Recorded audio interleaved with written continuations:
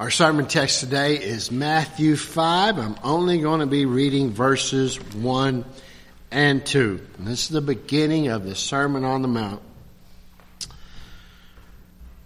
And seeing the multitudes, he went up on a mountain. And when he was seated, his disciples came to him. Then he opened his mouth and taught them. This is the word of the Lord. Let us pray. Heavenly Father, we have ascended to the mountain of the Lord, and we will be seated in a moment, and we pray that you would teach us once more. Help us, Lord, to understand what happens when we ascend into your presence and then when we are sent forth from it. Grant us this. Bless us now in our study. In Christ's name, amen. Thank you, and please be seated.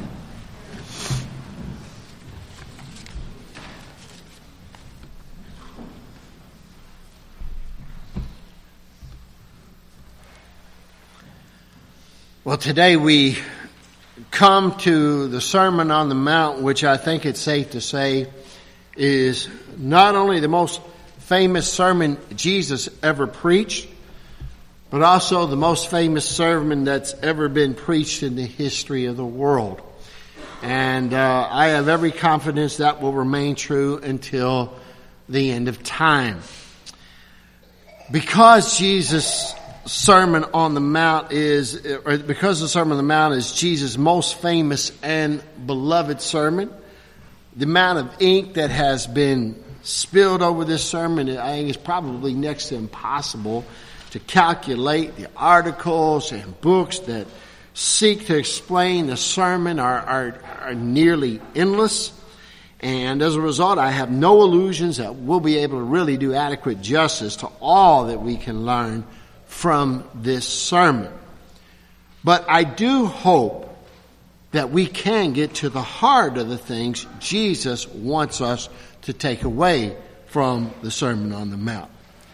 But to do that, it's going to take a bit of work on our part to sort through various perspectives on this wonderful and fascinating sermon.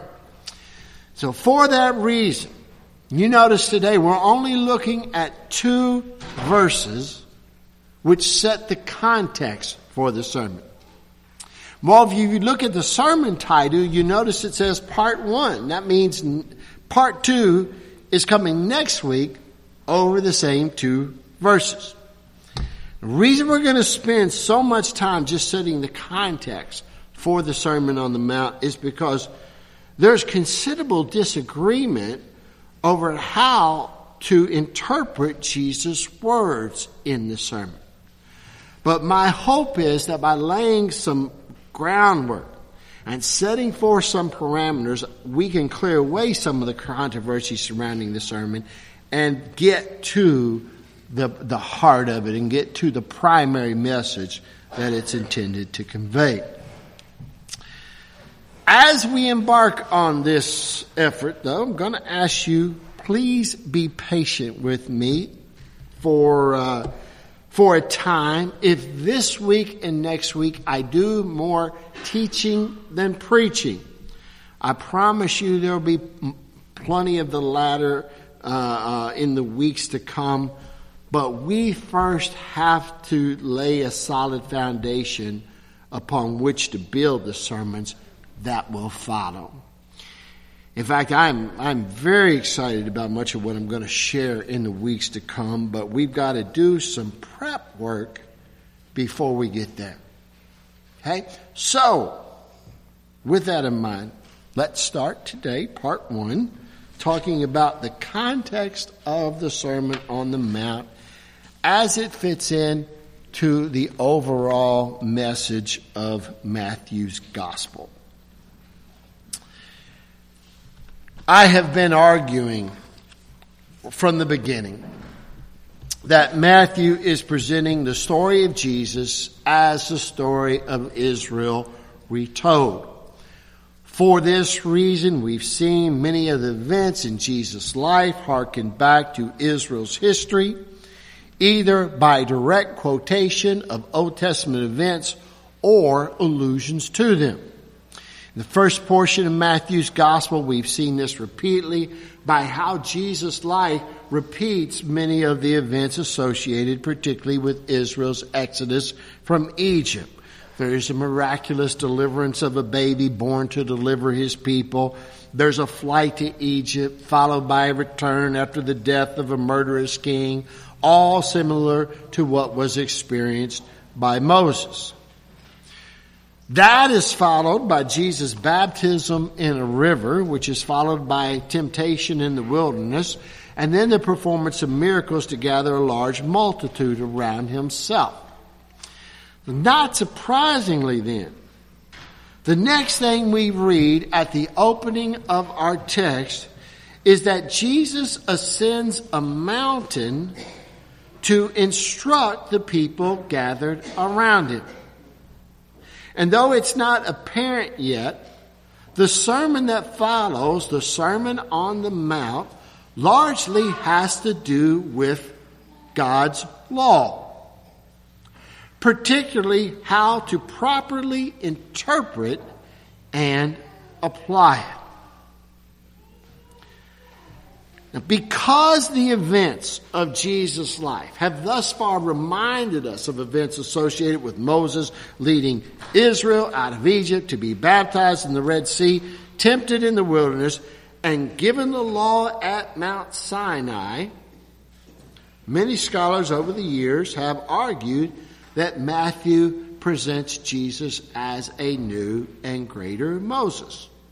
I've argued the same. I think there's it's very clear, at least in the first section of Matthew's gospel. So, for reasons that I'll explain later, I believe the Moses parallels will later give way to Jesus reenacting Israel's later history, including, periods of the conquests, judges, kings, etc.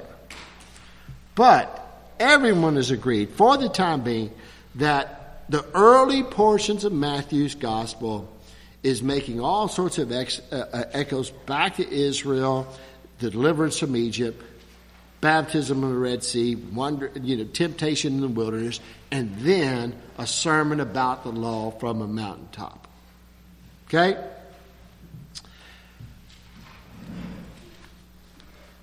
With that in mind, first thing I want to see today is that another reason scholars have for a long time believed that Matthew purposely draws parallels between Moses and Jesus is because he structures his gospel around 5 large sermons or discourses which naturally call to mind the 5 books of Moses with which the Bible begins. Let me encourage you, I don't know, some of you follow along with the outline I put at the back of your order of worship every week. I really encourage you to do that today. It's a little more involved than normal, but there's some notes there in the back. Besides for all these thematic elements, another way that Matthew presents Jesus like a new Moses is that he structures his gospel around 5 large sermons or discourses that call to mind the 5 books of Moses. Okay? To explain what I mean, you can look at this later if you have a Bible with you or on your phone or whatever. You have a Bible that has the words of Jesus written in red. You can visibly see the division of Matthew's gospel into 5 sermons. To briefly illustrate, in the first 4 chapters, Matthew principally tells the story of Jesus, while Jesus only speaks intermittently, and that only a small bit. So chapters 1 to 4, mostly words are in black. But when you come to the Sermon on the Mount, virtually everything follows is red, all the way to near the end of chapter 7.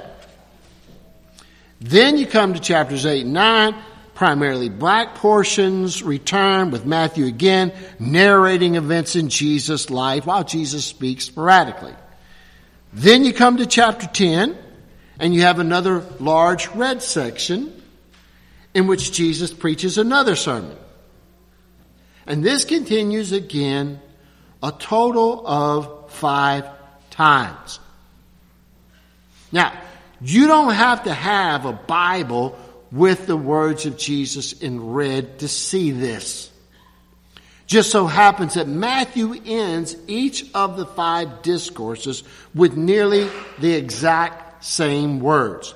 In each case, he says something like, when Jesus had finished these things, or when Jesus had finished that, when Jesus had finished this or that, as a way to draw the reader's attention to each discourse which stands out from the narrative portions in between. Okay? So you got narrative, a discourse, etc. 5 discourses. Okay? Now, obviously, Jesus preached more than 5 sermons during his 3.5-year ministry. But Matthew chooses 5 of Jesus' sermons to structure his gospel around, likely in order to demonstrate that Jesus is the prophet like unto Moses, that the Lord foretold in Deuteronomy 18 he would someday send to his people. Okay? Moses gives us 5 books. Jesus is going to give us 5 sermons. Keep that in mind. More on that in a few minutes. Now, in addition, I want us also to note that this sermon that we're about to study is famously known as the Sermon on the Mount. Okay? I want us to think about this. We can just, okay, so Jesus was on a high place when he preached this and just skip over it. Okay? I want you to understand. Now, Luke's going to give a sermon on the plain. All right?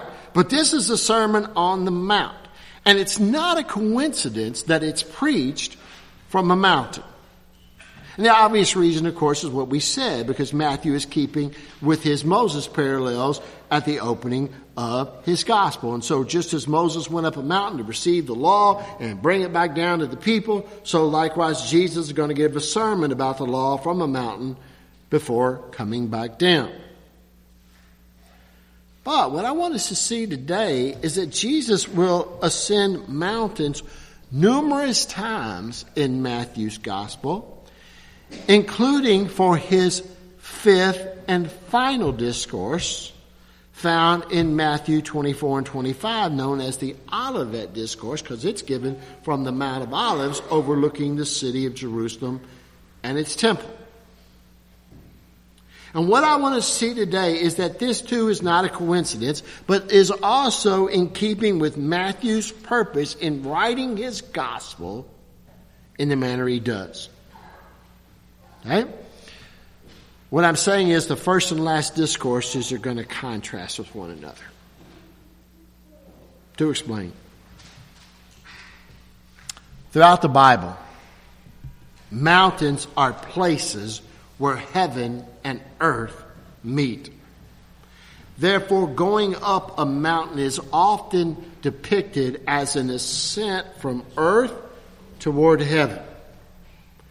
Therefore, mountains are a place where heaven and earth intersect, so that God often meets with man on mountaintops. We see this in the first instance with the Garden of Eden, which we know was located on a mountain because 4 rivers flowed from it and water only flows downhill. Not surprisingly then, Moses went up Mount Sinai to meet with God so that God could not only give him the law, but also plans for the tabernacle. The earthly tabernacle, the author of Hebrews tells us, was based on the heavenly pattern. Later, when the temple is built, it's built on Mount Moriah, the place where Abraham's near sacrifice of Isaac occurred many centuries before. Okay? In summary, just as the first creation centered on a mountain, all subsequent new creations had mountains central to them. There's Ararat with Noah, Moriah with Abraham, Sinai with Moses, Zion with David, and so on. Not surprisingly then, in Daniel's vision of the coming of the kingdom of God, in Daniel 2, he sees a stone strike a statue that represents the kingdoms of the earth. Then that stone grows into a huge mountain that fills the whole earth. Okay? Given all this historical background, then we should not be surprised that mountains and mountaintop experiences are going to be closely associated with Jesus throughout his ministry, which has as its aim the announcement of the kingdom of God and of God's new creation. To my point, in a fascinating study by Warren Gage notes that Jesus' whole history can be seen as a series of mountaintop experiences moving through 7 mountains. Just so happens, if you go back to Exodus and read very closely, you'll find that Moses ascended Sinai 7 times to meet with the Lord on the mountain. So likewise, Jesus is going to do the same. And we already encountered the first mountain experience when Satan took Jesus on a high mountain, remember, to show him the kingdoms of the world. Jesus, of course, he refused Satan's offer. But at the end of Matthew's gospel, he will announce from a mountain that he has received all the kingdoms of the earth, not by bowing to Satan, but by obedience to his Father. In between, we have the Sermon on the Mount today. Later we're going to see Jesus will ascend a mountain to pray in Matthew 14. He'll feed a multitude from a mountain in chapter 15. He'll be transfigured on a mountain in chapter 17. And as we already mentioned, he'll preach his last sermon from the Mount of Olives. And he will commission the disciples from a mountain of Galilee for a total of 7 ascents up a mountain before ascending into heaven. Okay? As we progress in our study, we'll make a point of mentioning every time Jesus ascends a mountain and the significance of it when he does. For our purposes today, however, the thing I want us to note is that this sermon comes from a mountain, and that is not merely a literary detail for the sake of recreating the scene in our minds. On the contrary, it is packed with theological significance, which is explained when we keep everything that we've thus said in mind. Okay? Think about this with me for a moment. The first part of his gospel, Matthew presents Jesus as a new and greater Moses.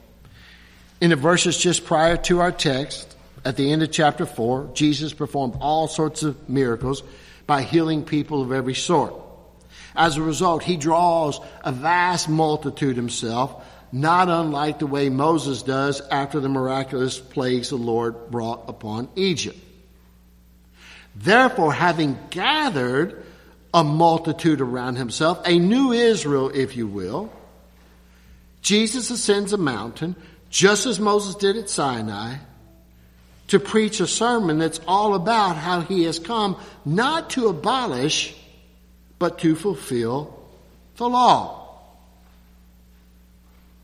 And so when we put all this together, it means that just as Moses went up Mount Sinai into heaven, so to speak, to receive the law, to deliver to the people, so likewise Jesus, who is God incarnate, delivers the words of the kingdom of heaven to the people gathered around him on earth.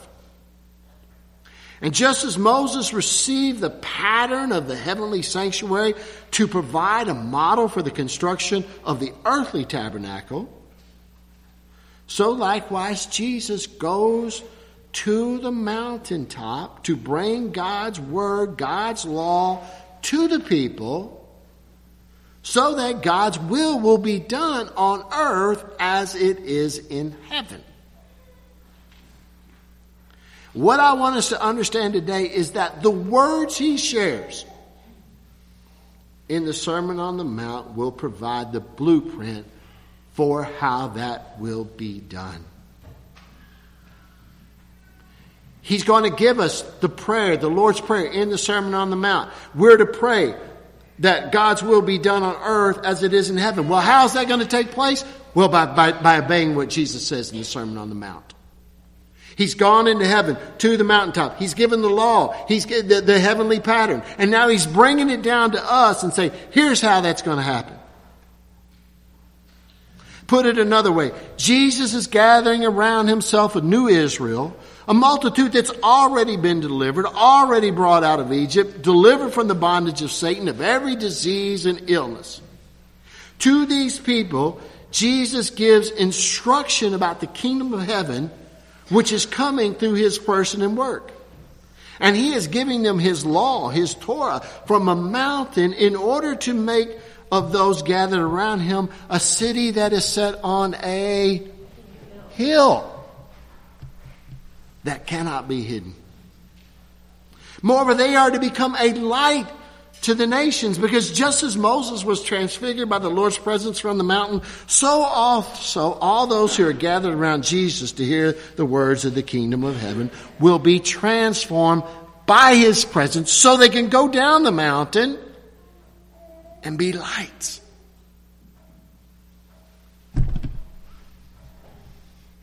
Here's what I want us to learn from all that we've heard today. Every Sunday in our worship, we ascend to Mount Zion and to the city of the living God, the heavenly Jerusalem, where we dwell in the Lord's presence and hear him speak to us from his word. And the reason we do is the same. By the Lord's presence, we are transfigured to become a light to the world in darkness. That's why worship is so important. And we receive God's word so that when we come down the mountain, we go out into the world, we have the heavenly pattern to show us how to build God's kingdom on earth so that his will is done on earth as it is in heaven. That's what happens every week. It's the pattern. One thing I want us to think about today is this. What we must remember today is that it's not enough to be merely hearers of the word on Sunday. We must be doers of the week then in the week that follows. And we must never forget that Israel, they came to Sinai. They heard God's voice thunder from the mountain. They saw the flashes of lightning, so they were struck with fear. But when Moses tarried on the mountain for a time, they quickly forgot all that and they began to worship a golden calf. So as we're going to see in Matthew's gospel, something similar happens to some of Jesus' followers. Keeping in mind those Moses parallels once more, after Moses gave Israel God's law, he promised them that if the nation kept God's law, the Lord would bless them. But he also warned them that if they broke God's law, he would curse them. That's why we heard in our reading from Deuteronomy earlier, Moses, after giving the law, he set a choice before the people. Life and death, blessing and cursing. What we're going to see in the Sermon on the Mount is Jesus will also set forth a choice before the people. You can be like the wise man who builds his house on the rock, or you can be like the foolish man who builds his house on the stone. It's up to you to decide. what we're going to see in Matthew's gospel is Jesus comes offering blessing. In his first sermon, remember, first mountain experience, you can have the kingdoms of the world. Last mountain experience, I've got all the kingdoms of the world. Second mountain experience, blessed are you, beatitudes. The next to last, woe to you, woe to you, woe to you. Okay? In other words, in his first sermon, the Sermon on the Mount, Jesus opens with a series of beatitudes or blessings. He pronounces on those who live by faith and whose righteousness exceeds that of the scribes and Pharisees. But sadly, when Jesus preaches his last sermon from the Mount of Olives, he pronounces a series of curses or woes upon the leaders of Israel. In total, there are 8 contrasting beatitudes and woes. And again, the choice is up to Israel and now us. Will we be like the wise virgins or the foolish virgins, the sheep or the goats? All that and so much more is contained in this magnificent sermon, which teaches us what it means as people called to follow Jesus, to do the will of the Father in heaven and be the people God has called us to be, a city set on a hill and a light to the nations. And in doing so, it teaches us how to receive the Lord's blessings and how to avoid his judgment. That, in summary, is the context of the Sermon on the Mount. That is what is at stake in the weeks that will follow. And so in preparation for what is to come, let me admonish you today as we begin our study of the most famous sermon ever preached, to choose life, that both you and your descendants may live, that you may love the Lord your God, that you may obey his voice, and that you may cling to him, for he is your life and the length of your days. In the name of the Father, and of the Son, and of the Holy Spirit. Amen. Let us pray.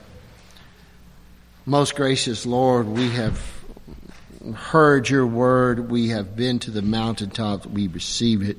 Lord, be with us as you send us forth from here this week to be that city set on the hill. Help us to be the light to the nations. Help us to understand that the words that Jesus speaks are the words of life.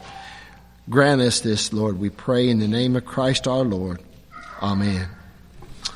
Continue to worship the Lord by bringing forth his tithes and our offerings.